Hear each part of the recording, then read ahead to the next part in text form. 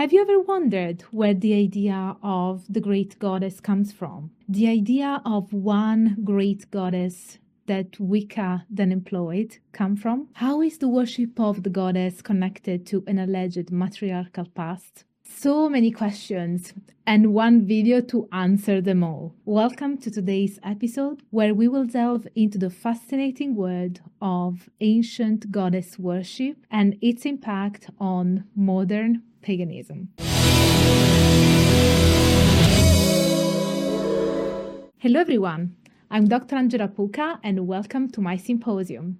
I'm a PhD and a religious studies scholar, and this is your online resource for the academic study of magic, paganism, shamanism, esotericism, and all things occult. So let's see how the idea of the Great Mother, the Great Goddess, stems from evolutionism and alleged matriarchal society in the past. A common misconception about the 19th century is that the idea of evolution was synonymous with an unwavering belief in the progress of civilization. However, Margaret Hodgen's work in 1936 demonstrated that evolutionism emerged during a period of doubt. Furthermore, Edward Burnett Tylor, one of the most prominent evolutionists of the time, was particularly interested in the survival of earlier stages of civilization. John Burroughs argued that the 19th century intellectual discourse revealed a more self-reflective and broken attitude towards progress. Now, the one who was interesting is Johann Jakob Bachofen, a jurist from Basel who posited that a matriarchal order preceded the current patriarchal one. This idea was influenced by his examination of ancient tomb symbolism, particularly the wall paintings in a columbarium of the Villa Pamphili in Rome. Bachofen's work was based on a limited foundation of evidence from ancient sources, including Herodotus' report on the Lycians and Aeschylus' Oresteia.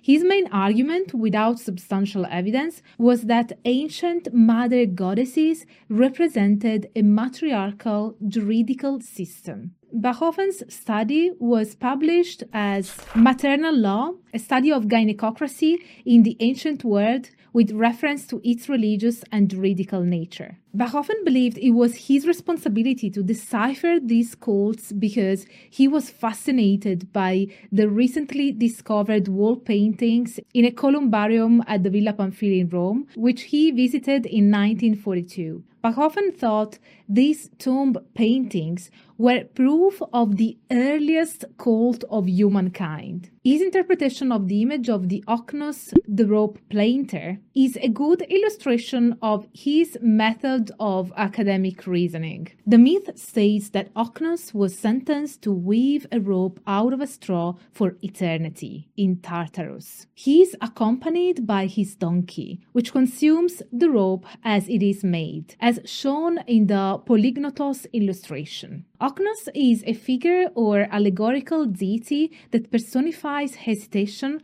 frustration, delay, and time wastage, representing the ups and downs of human life spent in futile endeavors. The accompanying donkey that consumes the rope serves as a representation of the inherent destructive principle, while the penitent and the rope he was plaiting represent the operation of the natural powers. According to Bachofen, the Roman tomb paintings transformed this representation of an unwept creation into a picture of salvation, signifying freedom from the pointless cycle of nature. Plutarch, who asserted that the creating male principle gave form while the receiving female principle provided the material for this form, was followed by Bachofen in his description of a culture characterized by material interpretations of natural symbols. In Bachofen's view, much like British evolutionists, early stages of human evolution didn't simply blend into higher stages, but instead re-emerged later on. He believed that natural symbols and maternal law represented human connection with nature, which rational male-driven progress could suppress but not eliminate. Bachofen's work went on to influence Marxist theories, the Frankfurt School, and psychology, impacting figures like Freud, Adler, and Jung. Bachofen believed that matriarchal and patriarchal systems needed each other for balance, and that the characteristics of maternal law would re-emerge at the end of legal progress. His ideas were further developed by figures such as Engels, who praised Bachofen for discovering pre-bourgeois family structures, but critiqued him for basing his conclusions on religion rather than real-life conditions. Bachofen's conclusions regarding a matriarchal system were challenged by anthropologists, who recognized that matrilineal social structures, such as observed among the Lycians, rarely resulted in local female communities or matriarchal systems. In most cases, these women were part of their husbands' social communities and governed by male rule. Despite immediate criticism for methodological shortcomings and eccentric claims, Bachofen's work had a considerable impact on subsequent generations. Often used without explicit citation, Bachofen's culture-critical interpretation resonated with the 19th century mindset. Bachofen argued that in eunuchocratic societies, humans were not yet separate from the harmony of nature, and the law they followed was a universal one, not exclusively human. Bachofen's ideas were particularly influential in the 20th century among German intellectuals and in the discipline of psychology. Carl Jung, for example, was heavily influenced by Bachofen's work, integrating concepts such as anima, animus, and the magna mater into his teachings. The concept of matriarchy predates Bachofen, with early theories put forth by scholars such as José-François Lafitau and Edward Gerard. Gerard, in particular, was the first to propose the idea of a universal primordial mother goddess. In a lecture at the Royal Academy of Sciences in Berlin, he argued in 1849 that not only for Diadione, Eleiteuia and Theia, Thermis and Artemis, Teuce and Paxidiuce, Chryse and Basileia, but also for Demeter and Cora, Aphrodite and Hestia, Hera and Athena. It can reasonably be argued that in all these goddesses we must recognize the changing names and attributes of one and the same Hellenized earth and creation goddess, equivalent to Gaia. This Gaia is conceptualized not only as fermenting primordial matter linked to Uranus, but mythically as Kronos' wife, conceptually a mother goddess of the Olympian world who works together with Zeus, juxtaposed to the concept of Urania as a Gaia Olympia. In all these goddesses, we can see the concept of a world order that precedes the Olympian powers, a concept of a goddess of fate to whom, as Homer tells us, even Zeus had to pay respect. This idea was later developed by classicist Jane E. Harrison, who recognized the fundamental unity of all Greek goddesses as first observed by Gerard. In her recent study on the life and work of Harrison, Ulrich Brunotte highlights that Harrison's discovery of a pre-Greek goddess religion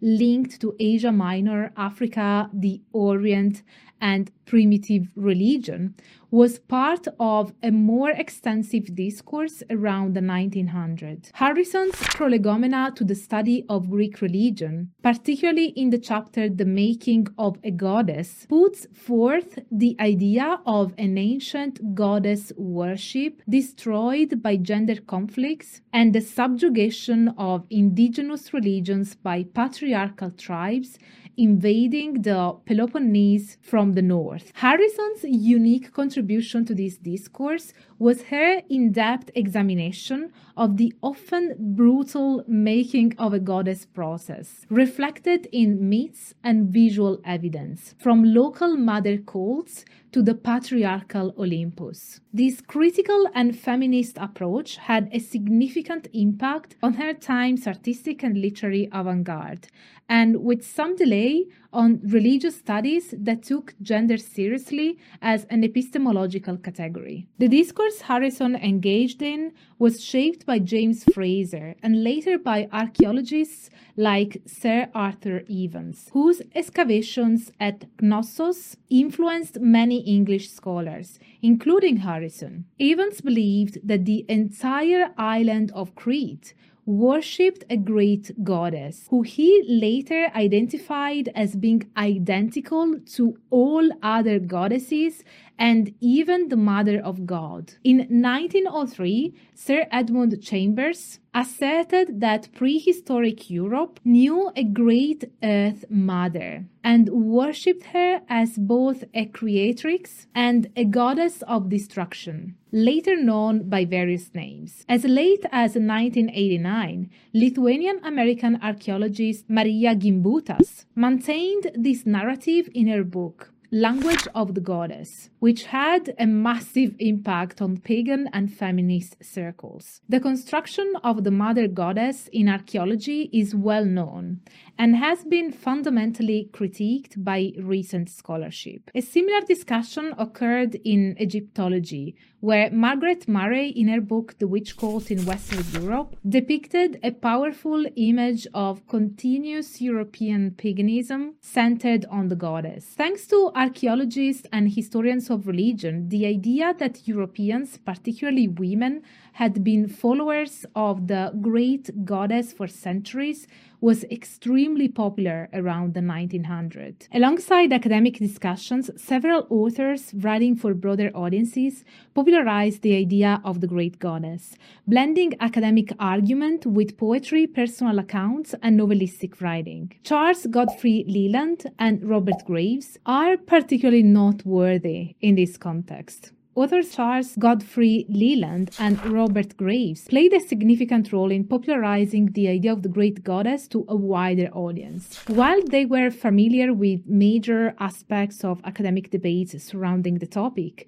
they employed a more accessible approach in their writing by blending academic arguments with poetry, personal accounts, and novelistic writing. They would deserve their own separate episodes, so let me know in the comments if you'd be interested in seeing those. This unique style allowed them to reach a broader readership, capturing the imagination of the public and generating interest in the concept of the great goddess. As a result, their work contributed to the stabilization of the historical meaning of the great goddess, making the idea more widely recognized and understood than it would have been through academic writing alone. Their impact helped ensure that the concept of the great goddess remained a topic of fascination and discussion for generations to come. And in the case of Robert Graves specifically, that the great goddess, as well as the pagan goddesses, would be seen and conceptualized in their triple aspects of maiden, mother, and crone. So what are your thoughts about today's episode? Do you think there are archaeological and historical evidence to suggest that in the past there was one great goddess? What is the aspect that shocked you the most? What do you agree with and what do you disagree with? And as you know, this channel is all about peer-reviewed academic studies and research. So if you have a different view, I would really appreciate, and I'm sure my community would also appreciate that you cite your sources. Otherwise, you can also share your opinion. That's also fine. So I'm really happy for you to enter the debate either with your own thoughts and opinions or with counter arguments to the scholarship that I presented. In the latter case, it would be appreciated if you'd also cite your sources. So this is it for today's episode. As you know, Angela's Symposium is a crowd-funded project,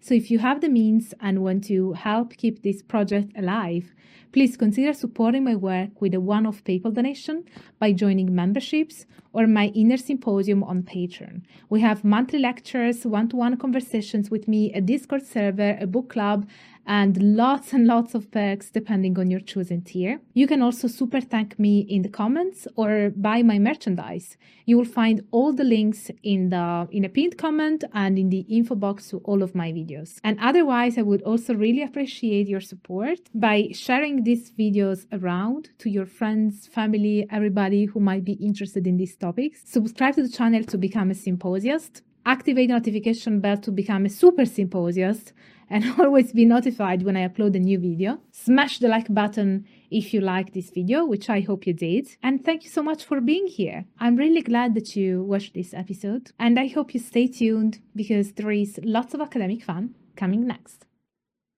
Bye for now. Today we hold the ground, we'll